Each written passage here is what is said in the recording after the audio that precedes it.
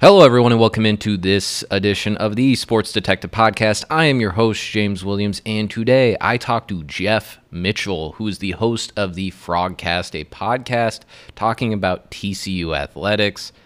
I talked to Geoff about the recent realignment that happened today. We had more schools fall. We had Oregon, Washington go to the Big Ten. We had Utah and both Arizona schools make their bids toward the Big 12. We talk a little bit about that. We don't necessarily talk all the minutia details about that, but we do get into it a little bit. So if you don't care about that stuff, if you're tired about realignment talk, maybe fast forward the podcast to about the 10-minute mark, and that's when we start talking about TCU football. We talked to Geoff about last year's season. How was his emotions after the way last year's season ended? Is Max Duggan potentially the greatest TCU quarterback of all time after last season? Looking forward to 2023. How is Kendall Briles, the new offensive coordinator, going to change this offense? Can Chandler Morris replicate what Max Duggan did in 2022? Is this TCU defense better than they were last year? Can TCU potentially make a run at a Big 12 title? Remember, they didn't win the Big 12 title last year. That was Kansas State.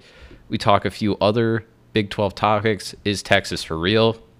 Can Oklahoma win a Big 12 title in their last year, or are they going to be going on into the SEC on a little bit of a downward spiral? We talk a bunch of Big 12 stuff. We talk for about 45 minutes. Geoff is a guy with a lot of energy. He's got a lot of opinions. And without any further ado, here's my conversation with Geoff Mitchell.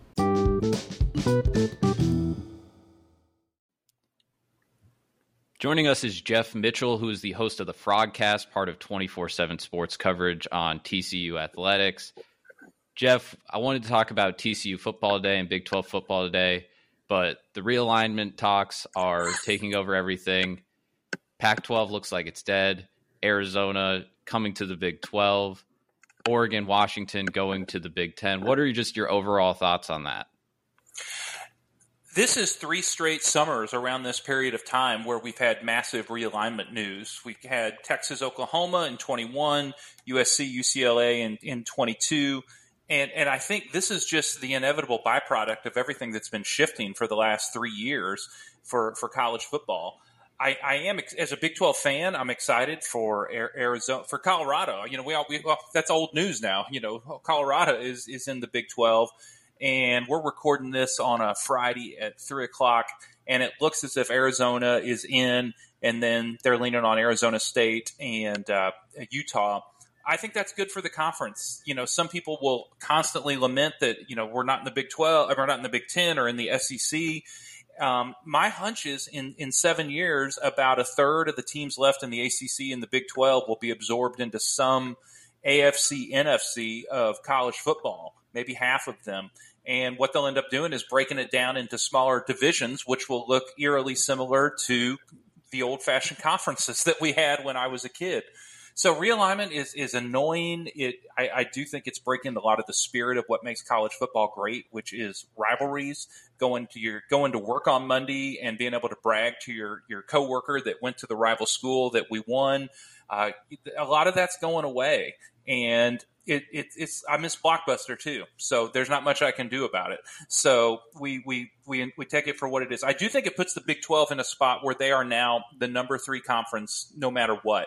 The only thing the Big 12 doesn't have is a Clemson, which can win a national title. But as we saw last year, which we'll get into, it can produce a team that can play for a national title. And I think, honestly, the number of teams that can win a national title is getting smaller and smaller by the year.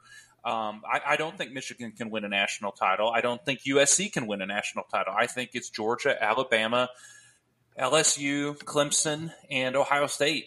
And maybe somebody can make a big run at it. So, you know, you're an Iowa State fan. I'm a huge TCU fan. I don't want to, you know, just give up. But, you know, we reached the heights of what I think our program is capable of right now. And I don't feel like that means I should cash in as a fan. So I think we got to return to the love of what college football is. And realignment does a good job of trying to undercut that. The part on the realignment, there's a lot of stuff there that I really am interested in talking about with you there. The realignment part of it, what else the Big 12 adds, that's all a part of like what the TV partners want. And it's, does the TV partners want to add Arizona State, and Utah, basically, because that was look like the other two. Have the team go to 16 because the Big 12 is basically on an 8-year contract with their media deal. It's $31 million a year.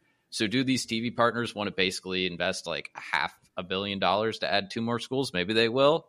Maybe they won't. That's kind of, well, from the tea leaves I've read, why the Pac-12 is dying, because all of their potential media partners have, like, Apple's had layoffs, Amazon's had layoffs, ESPN had a bunch of layoffs. So they really don't want to be just throwing out a bunch of money. And that's kind of why all of this, dissipated.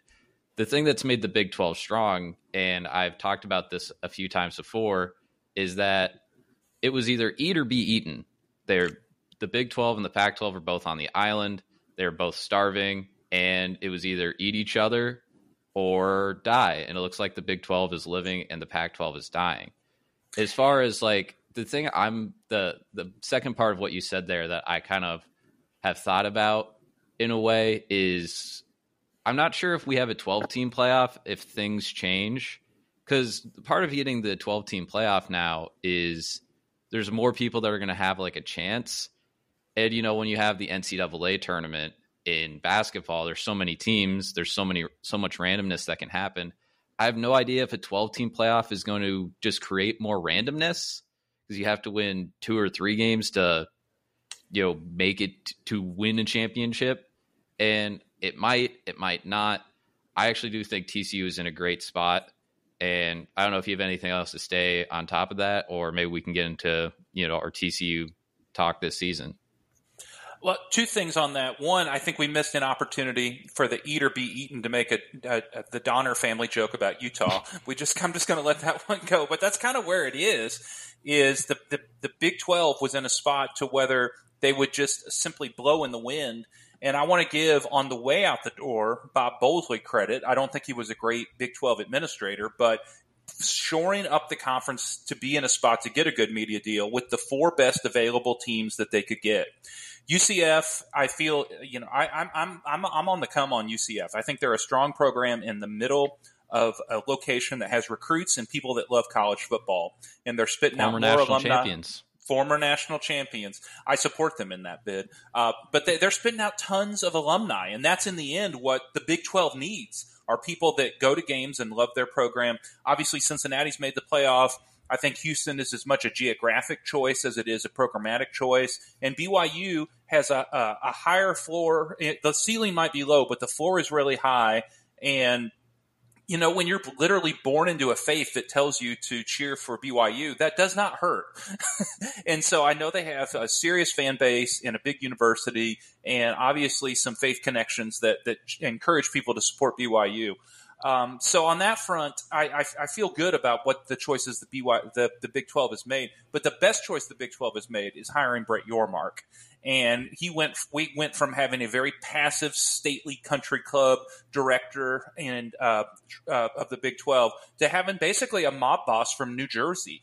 And he is from, he comes from New Jersey, and he dresses like a mob boss, and he acts that way. And so on that front, I feel really good about the leadership of the conference. The other thing that Yormark is pushing on, and I love that he's vocal, because I think most Big 12 fans the last several years have been like, why aren't we doing something? At least Yormark is out there doing something. He does believe there is that the basketball product is undervalued. And TCU, or the Big 12 is not the SEC in terms of football, but they are the number 1 basketball conference in the country. And bringing in Houston and bringing in Arizona will only lift that up. It will only bolster that recognition as the best conference. He talks about finding ways to decouple football from basketball. And what if they had what if Turner Sports had the Big 12 basketball package, and you'd have Kansas and Baylor, and then in the 8:00 game you'd have Arizona and Houston. That would be must-see TV for people that love college basketball, and it would be a national an opportunity to generate revenue and build the brand. What you can't do is pretend as if every team in the Big 12 is going to land 5-star defensive linemen. They're going to Georgia, they're going to LSU, they're going to Alabama. What you can do is find other ways to generate revenue. And it looks like Brett Yormark is doing that, and I think that's the best decision the Big 12 has made in the midst of everything that has happened. I was talking to a friend of mine. I was posting on our message board today. when Oklahoma and Texas left, I literally thought it's the end of the Big 12, and it's the end for everybody on the I-35 spine except for Kansas. I figured they'd get swooped up by somebody, and here the Big 12 is looking to go to 16 and bringing in quality programs that are going to be able to produce some of them on the football field, some of them on basketball, hopefully some of them both. But I feel like the Big 12 is in a strong position in spite of everything that's gone on. One thing I like to do, and part of the reason I do have this podcast, is because I like looking at the conferences. I like looking at the different cultures of the conferences. And I think one of the best points that you made there is that, hey, the Big 12 is the fun conference now. I think everyone in it's going to be excited. Even if they're not good at football, they can have that potential in basketball. And I feel like in these other big conferences like the Big Ten, the SEC, yes, you're getting all of these names, but how good are some of these TV products going to be if you're having like, because you can't have 10 teams in in a 16-team conference win 10 games. Like those 4 teams in the Pac-12 that are joining the Big Ten, 3 of them won like 10 plus games last year. That's not going to happen in the new conference. And even though you are going to that conference, even though you are getting all of that money, your fans, I think overall, are just not going to be as happy because some of them are, but your ability to succeed in that conference is going to be so much less. And maybe it doesn't matter for the football side of it, because maybe an 8-4 team is good enough to make a 12-team playoff. And then we're going to have these weird debates where it's an 8-4 Big Ten team versus a 10-2 Big 12 team. And I am not looking forward to having those debates because that's not fun. But I think we've talked enough about that. Why don't we talk about TCU football? Last year, obviously, Sonny Dykes takes over, transforms the program in a way, revolutionizes the offense, and TCU goes on this amazing run, gets to the national championship game. That doesn't end. I don't think there was any good moments in that game for TCU. About a year, I guess we're like, 6, 7, 8 months removed from that. What are your emotions about last season? How do you feel about it all overall? It's the season every fan really wishes they could experience, unless, you're an Alabama, Georgia, or Ohio State fan. I mean, like when all these years, I'm 48 now, and all these years of living and dying with TCU football, TCU was so close to being on the big stage numerous times. And, when they were in the Mountain West, and then, think about 2014 when they got left out of the playoff, which is a team I will argue was better than the 2022 team that played for the national championship. I will go to my grave believing that. This season was just a roller coaster of joy. I mean, it wasn't like they just came in and blew everybody out. I mean, that Michigan game in the semifinals in the Fiesta Bowl, it was the big stage. It was a big brand. It was an undefeated Big Ten team. This was not like some team that snuck into the playoffs with a big helmet. This was an undefeated Big Ten team that had just spanked Ohio State. But what the experience was in that game was similar to like 5 or 6 other games that TCU fans experienced that year. Think about the way that the Baylor game ended. Rushing out on the field to kick a game-winning field goal as the clock was winding down to be our blood rival. I think about the Oklahoma State game that goes into double overtime. This is not before the Pokes folded later in the season. This is number 6, undefeated, halfway through the season, Oklahoma State. And TCU beats Oklahoma State, who at that moment I thought, they're going to win the Big 12. There were games that were just back and forth. TCU loved to go, get behind and then come roaring back in the second half with electric moments and highlights that I have watched on YouTube a few too many times than I care to admit on this podcast. And so the season was just pure delight. And so I went to the national championship game with friends that I've known and loved for years. I was there with so many TCU fans. It sucked. And at the same time, TCU played for the national championship. And everything that led up to that moment, I will not allow anyone to take away from me and from our fan base for what we got to experience. I could go through 2/3 of the SEC that will never experience what TCU did that year, which was get in the playoff, win a playoff game, go to the national championship, and they would have traded spots with us. They would have, if they'll lie to your face, but in their heart, they would have given anything to have the season that TCU had. I like to go with the homage of what Shakespeare always said. It's better to have loved and lost than never to have loved at all. TCU did get blown out in the title game But also go back and look at just a lot of national title games. That's just kind of what happens a lot of times. Like LSU blew out Clemson. Alabama's blown out Notre Dame multiple times. That's I remember USC just blowing the doors off Oklahoma. I think that was 2004. They just blew the door. Like, why is Oklahoma even in this game? But the talking point is going to remain a lot longer for TCU than it was for those other teams. Yeah, Florida blew out Oklahoma. It's just a thing that happens in the sport. Go back to the 80s, 90s. That's just how the sport's kind of designed in a way where sometimes one team can get ahead early and then it's just kind of like an avalanche and one team ends up just dominating for 4 quarters. I want to talk about the quarterback that led the team last year, Max Duggan. He was obviously an Iowa person. We are both Iowa people. And starting for 3 years at TCU, a little bit underwhelming. He had some good moments, but there was a reason that he wasn't the starter heading into last season. That was Chandler Morris. Chandler Morris obviously gets hurt. Duggan comes in, and then it's kind of like a rocket ship goes off. After last season, and maybe you're the right person to ask this, does that, with that run, and I think he probably should have been considered more for the Heisman than he did, is he now considered the best TCU quarterback ever, or does that title still belong to Andy Dalton?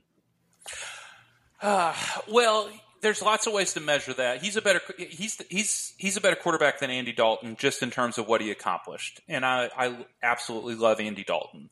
You know, we do have a Heisman Trophy winner back in the 30s from Davey O'Brien, where the Davey O'Brien Award is named for. And Sammy Baugh is in the college and NFL Hall of Fame. I do have a bias about really not, lifting up things pre-integration because it was segregated and some of the best players were not able to play. But I think you have to put Max Duggan in the modern era as the greatest quarterback in the history of TCU because of just that one season.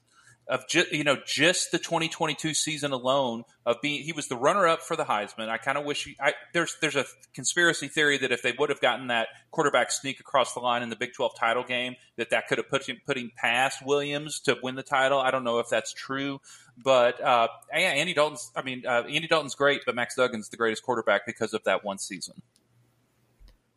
Now I want to go ahead now and transition looking into this season. Obviously, we know that offensive coordinator goes to Clemson. Duggan's gone. Quentin Johnston's gone. Kendry Miller, the leading rusher last year, is gone. Kendall Briles comes in as the new OC. He was really good at running the football when he was at Arkansas. They were having a few 2,000-yard total offensive rushing seasons. Is this going to be an offense this year that we look at for TCU and they are going to be more run-heavy, or is this going to be your typical Sonny Dykes, we're chucking it all over the field type of team? One of the things that is often placed upon Kendall Briles, as well as the whole Briles tree, as well as Art from when he was at Baylor, was this myth that they just love to throw the ball. But there has always been a strong ground game component to, some people call it the veer and shoot, some people call it the Baylor offense, but there's always been a strong ground game component to it. But everything coming out of camp, just the first few days, as well as the talking points from media days and what people I trust are saying, I not only expect them to be able to run the ball, but there is going to be much more of a vertical attack with Chandler Morris, and that his precision to connect downfield, I think is going to be highlighted. They'll be able to run the ball. I think they're going to have a running back by committee. But my hunch is that you're actually going to see them try to light it up down the field more consistently, not just with play calling, but with their ability to connect down the field with the deep ball. So I'll be curious to see how that shakes out, especially in that Colorado game. Colorado has 5 scholarship defensive linemen. They might just, it's that game. Colorado has 5 defensive linemen on scholarship. It's 11 o'clock kickoff in Fort Worth on Labor Day weekend. It's going to be 103 at kickoff. They might just run the ball 80 times and see if they will fold up at halftime. So I don't know how much we're going to get out of that first game. And, talking trash like that surely is going to set up for a jinx. But I expect TCU to be able to run the ball. But do not be surprised if there's more than a Quentin Johnston type receiver that they're able to stretch the field with that is baked into the DNA of the offense. You mentioned Chandler Morris there. He was obviously, as I mentioned earlier, the starter at the beginning of last season. He was the starter for the reason over Duggan. Can you tell us, because he's played a little bit before, but can you tell us like what kind of a quarterback he is when people tune in to watch TCU this season? If you go back and watch the highlights of the 2021 TCU Baylor game, that was Chandler Morris's. It was his first start. It was a coming out game, and it was the first game after Gary Patterson had been fired. And TCU beat Baylor and probably kept them out of the playoff for winning that game. I think you're going to see with Chandler Morris the ability to, like I said, connect downfield. He does not have the high gear that Max does. When Max got going, nobody was going to catch him from behind. But he is quick. The guy can wiggle. And I just in the highlights from just that 21 game, he knows what to do with the ball in his hand in terms of picking up yardage, knowing when to get down. Everybody knows that Max Duggan was not the starter coming out of camp last year. But what also doesn't get talked about is after Chandler Morris got healthy and rehabbed and was back as the number 2 quarterback halfway through the season, he still looked better than Duggan in practice. This is common knowledge that Chandler Morris always looked better than Max in practice, pre-injury, post-injury, and so how that's going to translate, none of us know. But I have pretty high expectations for Chandler Morris this year. He's seasoned.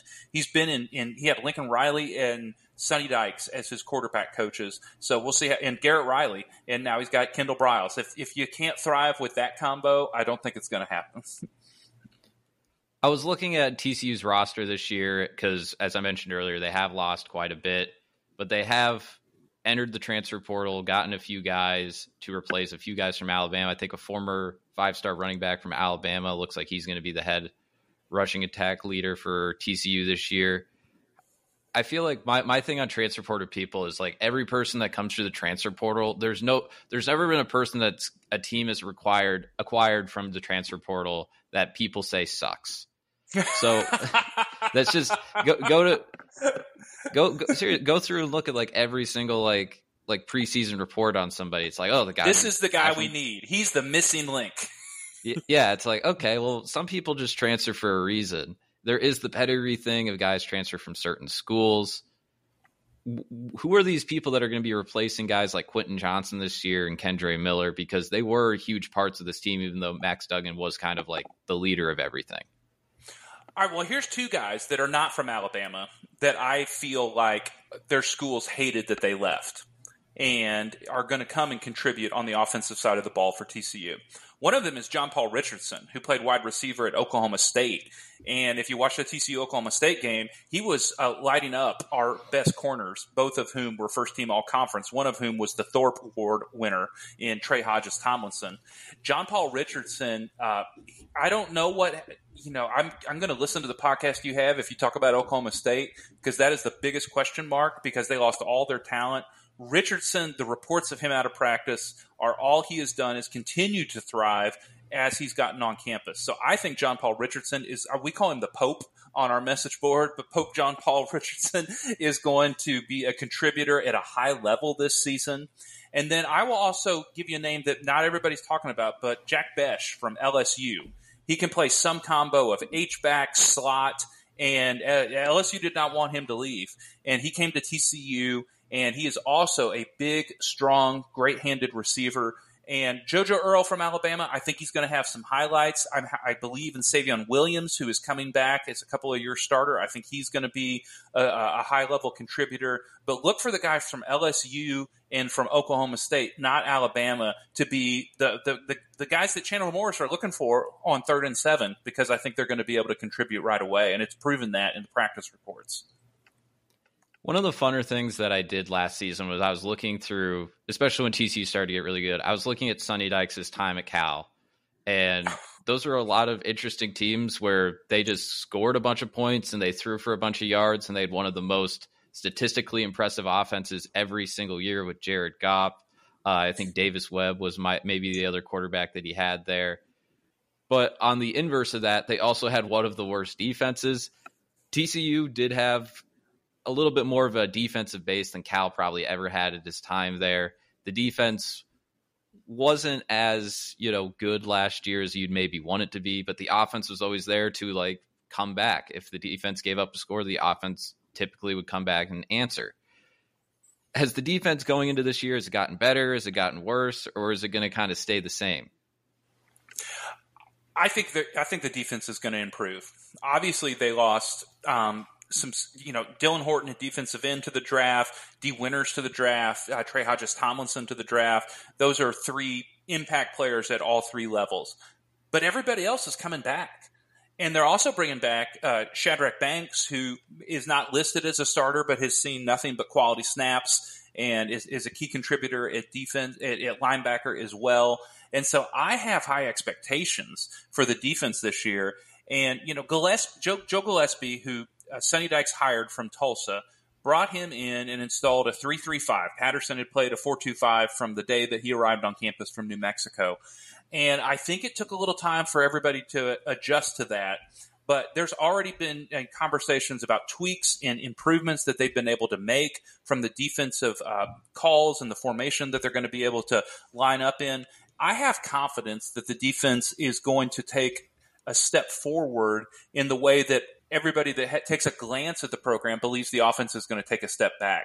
If you just have, an uncritical view of the defense, so many contributors are returning that are on the highlight tapes of beating Michigan, that are on the highlight tapes of shutting down Bijan Robinson in Texas. And that team back that side of the ball back with so many, and their ability to gel in their second season, I feel really confident about what the defense is going to be able to do this year. TCU, as we've discussed, it looks like the offensive skill positions have reloaded. Quarterback back, experienced, has, some wisdom under his belt. Offensive coaches are there. If the defense improves, should we not be thinking TCU could potentially make a run at the Big 12 this year? They obviously lost the championship game to Kansas State, but I'm kind of thinking about them right now.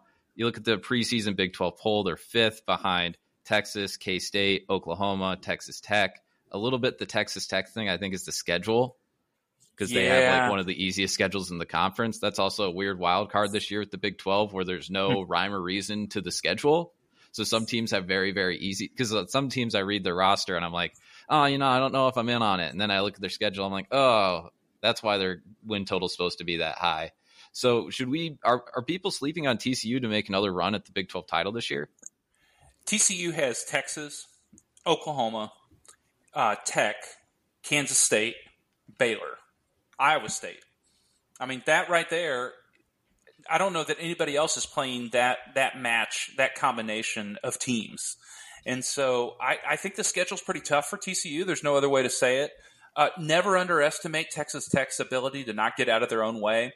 And so I have just let that hype train run and let everybody keep going and, push them up into the clouds with high expectations.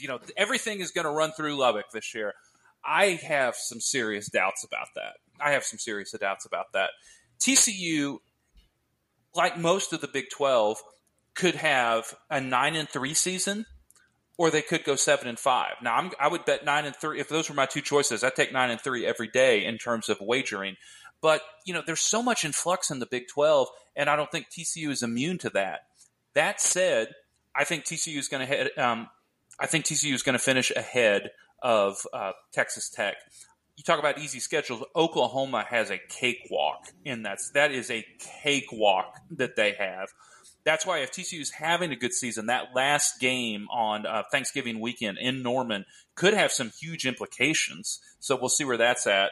But I don't see any reason why TCU can't be in the Big 12 race come November, which in reality, when you got a 14-team conference and 2 spots that you're fighting for, and Texas is the clear front runner, I wouldn't be surprised if there's 5 teams in the beginning of November that have a above 40% chance of making the playoff. Or, that there's, of making the Big 12 title game. I'm sure my percentages are off there, but have a clear shot if they do what they're supposed to do. That's what I noticed too, looking at TCU's schedule, because probably you could argue their 5 toughest games are going to be their last 5 games. So there's a very good chance that they enter that, what's their 8th game? After the BYU game going into Manhattan, you could very well be 6-1 or 7-0. But then it all depends how you finish that back half of the season, depends the amount of depth and injuries, because that's always a factor. One thing, too, that I guess I'll ask this question to you. So the 4 new schools, we have BYU, who has Kalani Sitake, who has been doing a pretty good job there. But BYU's been in a weird situation where they haven't necessarily had the money or resources being independent the past decade to like really, they do get a lot of, Utah born and raised boys, and they're there until they're like 24. So that's always an advantage that they have. Then you have Houston, who is Dana Holgerson, who is, if he doesn't do good this year, there's a good chance he's out of here. You have Cincinnati, who loses. I have a friendly bet. I have a friendly bet that Garrett Riley is the next head coach at Houston next year. Ooh, I didn't think about that. Yeah, I think Dana's gone. Ooh, that'd be interesting. I'd like that. That sounds fun. Let's make that happen. Then you have UCF, who has Gus Malzahn, who's been there a few years now. He's been recruiting pretty well. We'll see how they go. But again, going to a different conference, I think they have, at least win-loss wise, last 2 years in the American, have underachieved a little bit for UCF. And you have Cincinnati, who is replacing Luke Fickell with Scott Satterfield, who, if you look at Scott Satterfield at Louisville, he was just all kinds of frustrating, all kinds of inconsistent. I think there's UCF's the one that seems the most certain to be, that could like maybe make a little bit of noise this year. But I think the other 3 could just potentially be really bad and at the bottom, third of this conference. Yeah, Houston and Cincinnati are in transition, just in different ways. Not only going from the AAC to the Big 12, as you said, Satterfield coming up. I think Dana is on the hottest of the hot seats.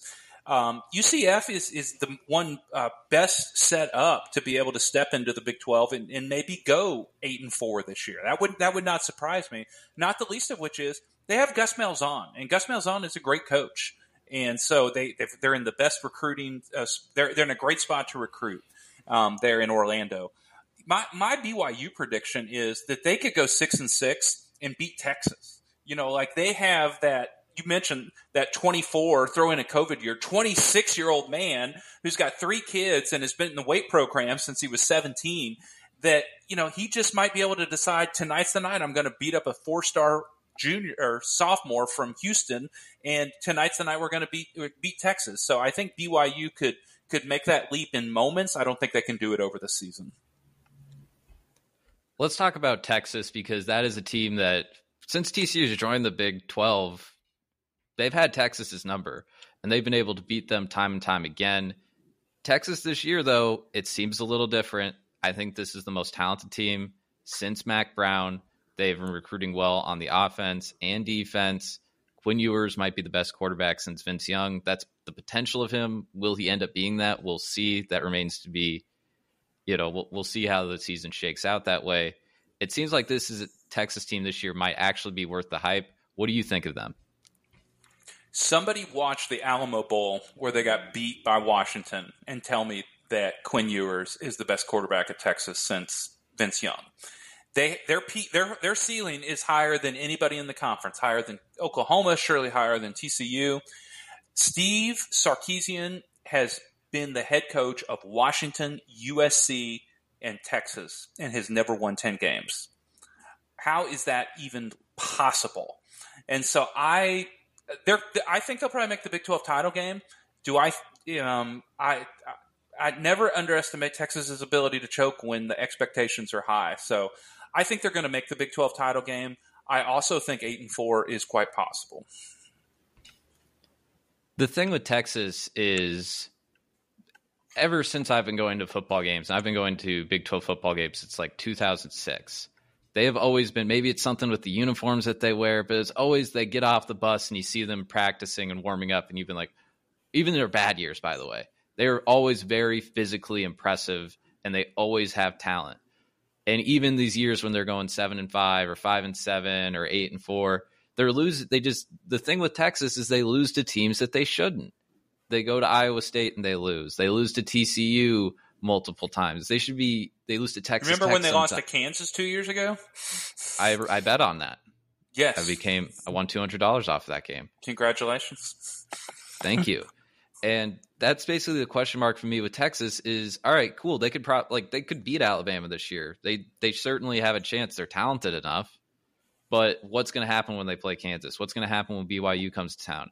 That's the biggest question to me with Texas. Can they can they just be consistent through 12 games of a season? And that's, if they can do that, then they should be winning the Big 12 this year without a doubt. And that hasn't, what you just described has not taken place since 2009. What is that, a 13-year drought? They have not been able to play consistently at what Bud Elliott calls peak efficiency since Colt McCoy got hurt. So I am not high on that happening. And I also think they're the most talented team in the Big 12, and if I had a vote, I would have voted them number one. I would have too. Yep. Another team that I'm looking at this year that I'm not necessarily sure on, Oklahoma, because you have Brett Venables here. He takes over last year. Lincoln Riley takes a lot of people with him to USC. A lot of players also leave on that team, so maybe it was a little bit of a transition year. You could definitely see Venables had a lot of growing pains as being a head coach last year. Oddly enough, other than the last TCU game that Iowa State played, I'd say Oklahoma was weirdly enough the most impressive team that I saw Iowa State play last year. And again, we all kind of view things through the scope of our own team to a degree. They really hit hard the transfer portal this year. You said they had a very, very easy schedule. Could Oklahoma potentially make a run at a Big 12 title this year in their last year? They absolutely could. They absolutely could. They have the softest schedule. By no fault of their own, their non-conference is trash. They did have a home-and-home schedule with Georgia, and when they announced the move to the SEC, they kind of had to cancel that from the SEC office. So I don't fault them for that. So I think they could very well be in the Big 12 title game. And there might be a team or two better than them, but because of the way the schedule was able to shake out, that they're in the catbird seat to be able to make the most of that opportunity. I think the question is, if we go to the just the larger picture of college football, we got to talk about Dabo Swinney assistants, because Venables did not look good in his first year. Chad Morris has washed out. Tony Scott has washed out. Tony Elliott, I know their program had a tragic event at the end of the season, but no one was impressed with what UVA was doing into early November. So there has not been there are not strong branches from the Dabo Swinney tree, and Venables fits easily into that narrative after season one. Watching them get blown out by TCU, watching them get shut out in Red River. I've never seen an Oklahoma team come out so poorly in Red River all these years that I've watched it. So I think Oklahoma will likely go 9-3, 10-2, but I think it's going to be some smoke and mirrors that was handed to him by the Big 12 office. I agree with that last point too. It's almost like they got to pick their schedule. It's like Oklahoma, you pick the 9 teams who want to play in the conference this year. You obviously have a few that you have to play, but you get to pick the rest. And the interesting part with Oklahoma to me too is they're getting ready to head into the SEC. And if this is another, because again, even though that's kind of the fun thing with the Big 12, I feel like you can beat every team, but you can also lose to every team in this conference. So especially the way it was. That was especially the way it was in the 10-team conference. I think it's still this way right now in the we have 14 teams this year. And with Oklahoma too, getting back to my point, they could be, if they slip up a little bit this year and they go 7-5, even they go 8-4, 9-3, they could be entering this SEC gauntlet that they could be going into with a lot of question marks at their head coach. And it's just so, I talk to people at the SEC a lot. It's so easy to slip down that ladder in that conference, recruiting wise, talent wise, coaching wise. And look at Florida. Exactly. They're relying on Graham Mertz to be their quarterback this year. Yeah, there's your problem. Graham Mertz was terrible at Wisconsin. Yes. He was terrible. But, I think about OU, especially for 2023, their 3 biggest games, they've got obviously Red River, what will likely be the last bedlam until, hopefully the governor steps in and makes them play. And then, they close the season out with TCU. After that, those are the only 3 games that they won't, they'll be favored in the other 9, and they could very well be favored in Bedlam. But that last Bedlam game is in Stillwater. And I know Mike Gundy, own Bedlam. They own Bedlam against Gundy. They do. I am really curious if Gundy can actually pull something off in his last game against Oklahoma.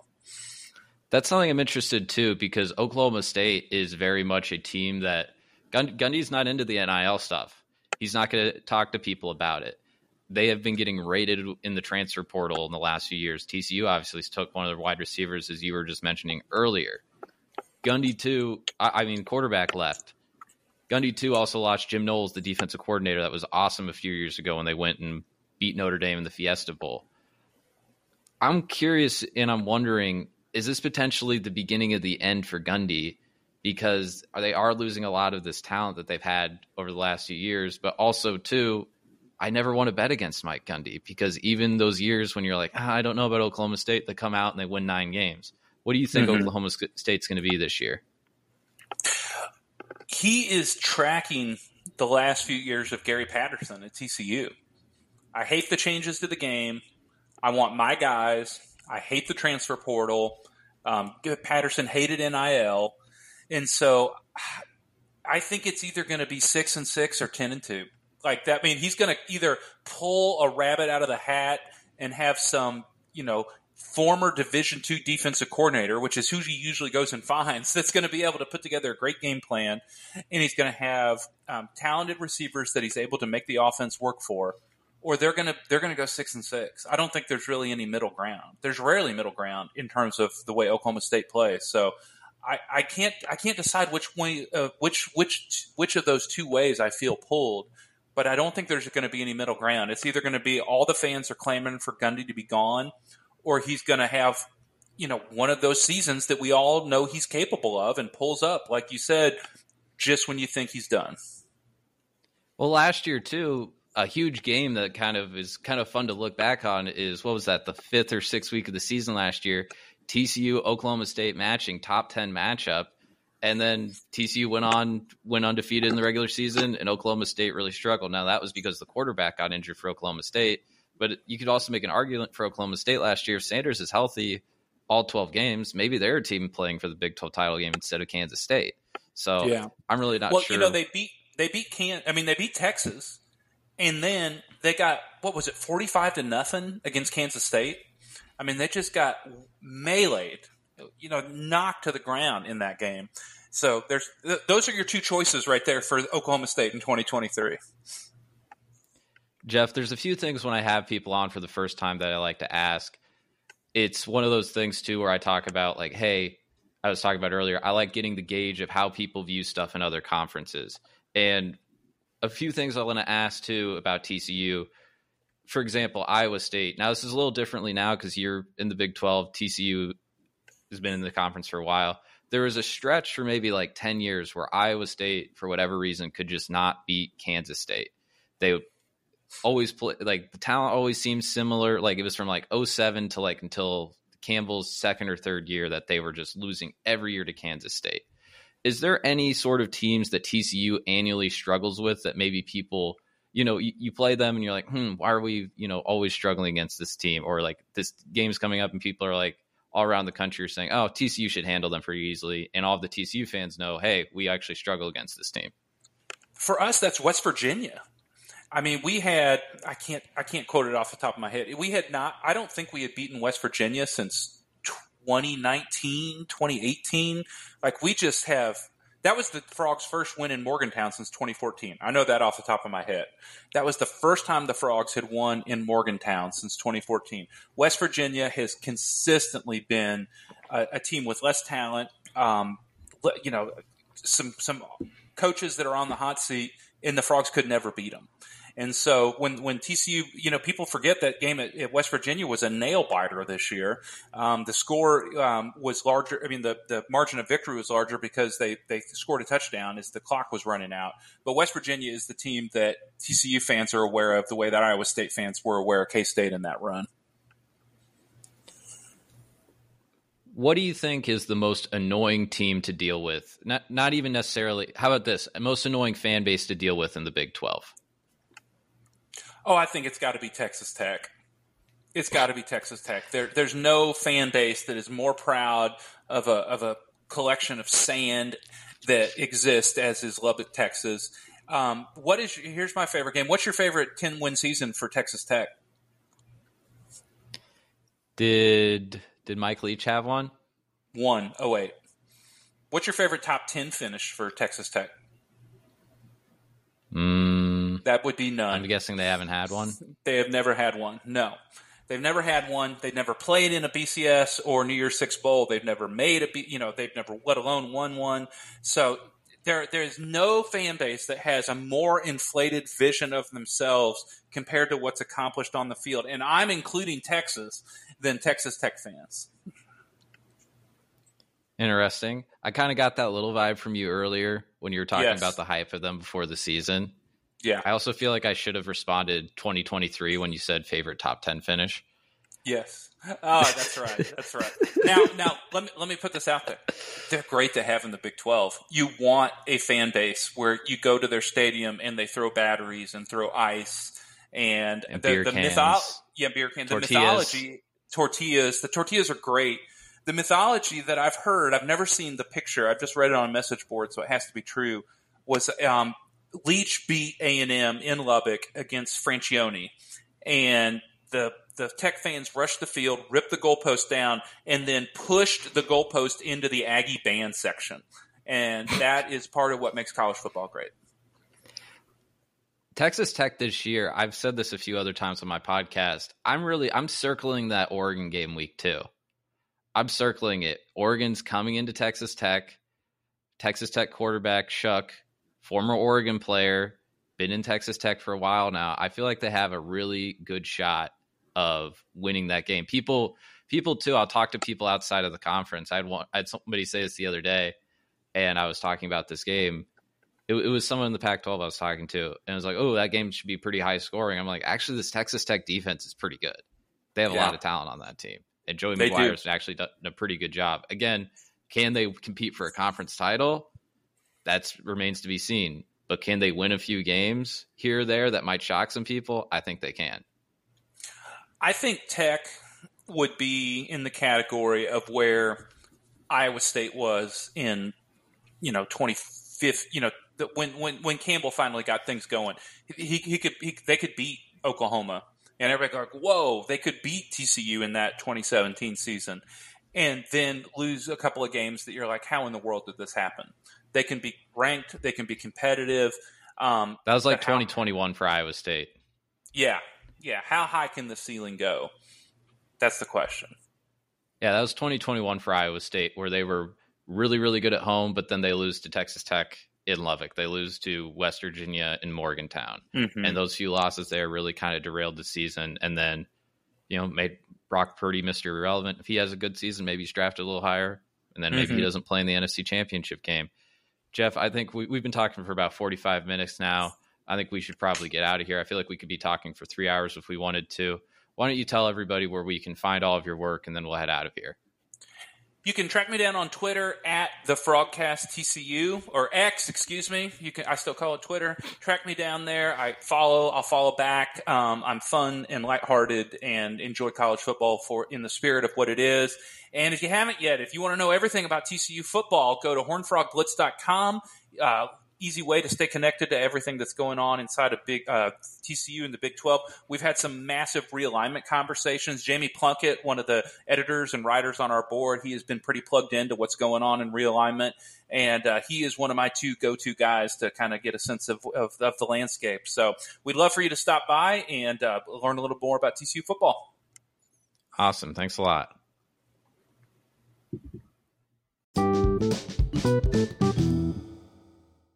Okay, that is going to do it for the podcast today. Thank you again for listening. Make sure you follow me on X at JDMajor2, Instagram, JWS Detective for updates on the podcast and when we are releasing episodes.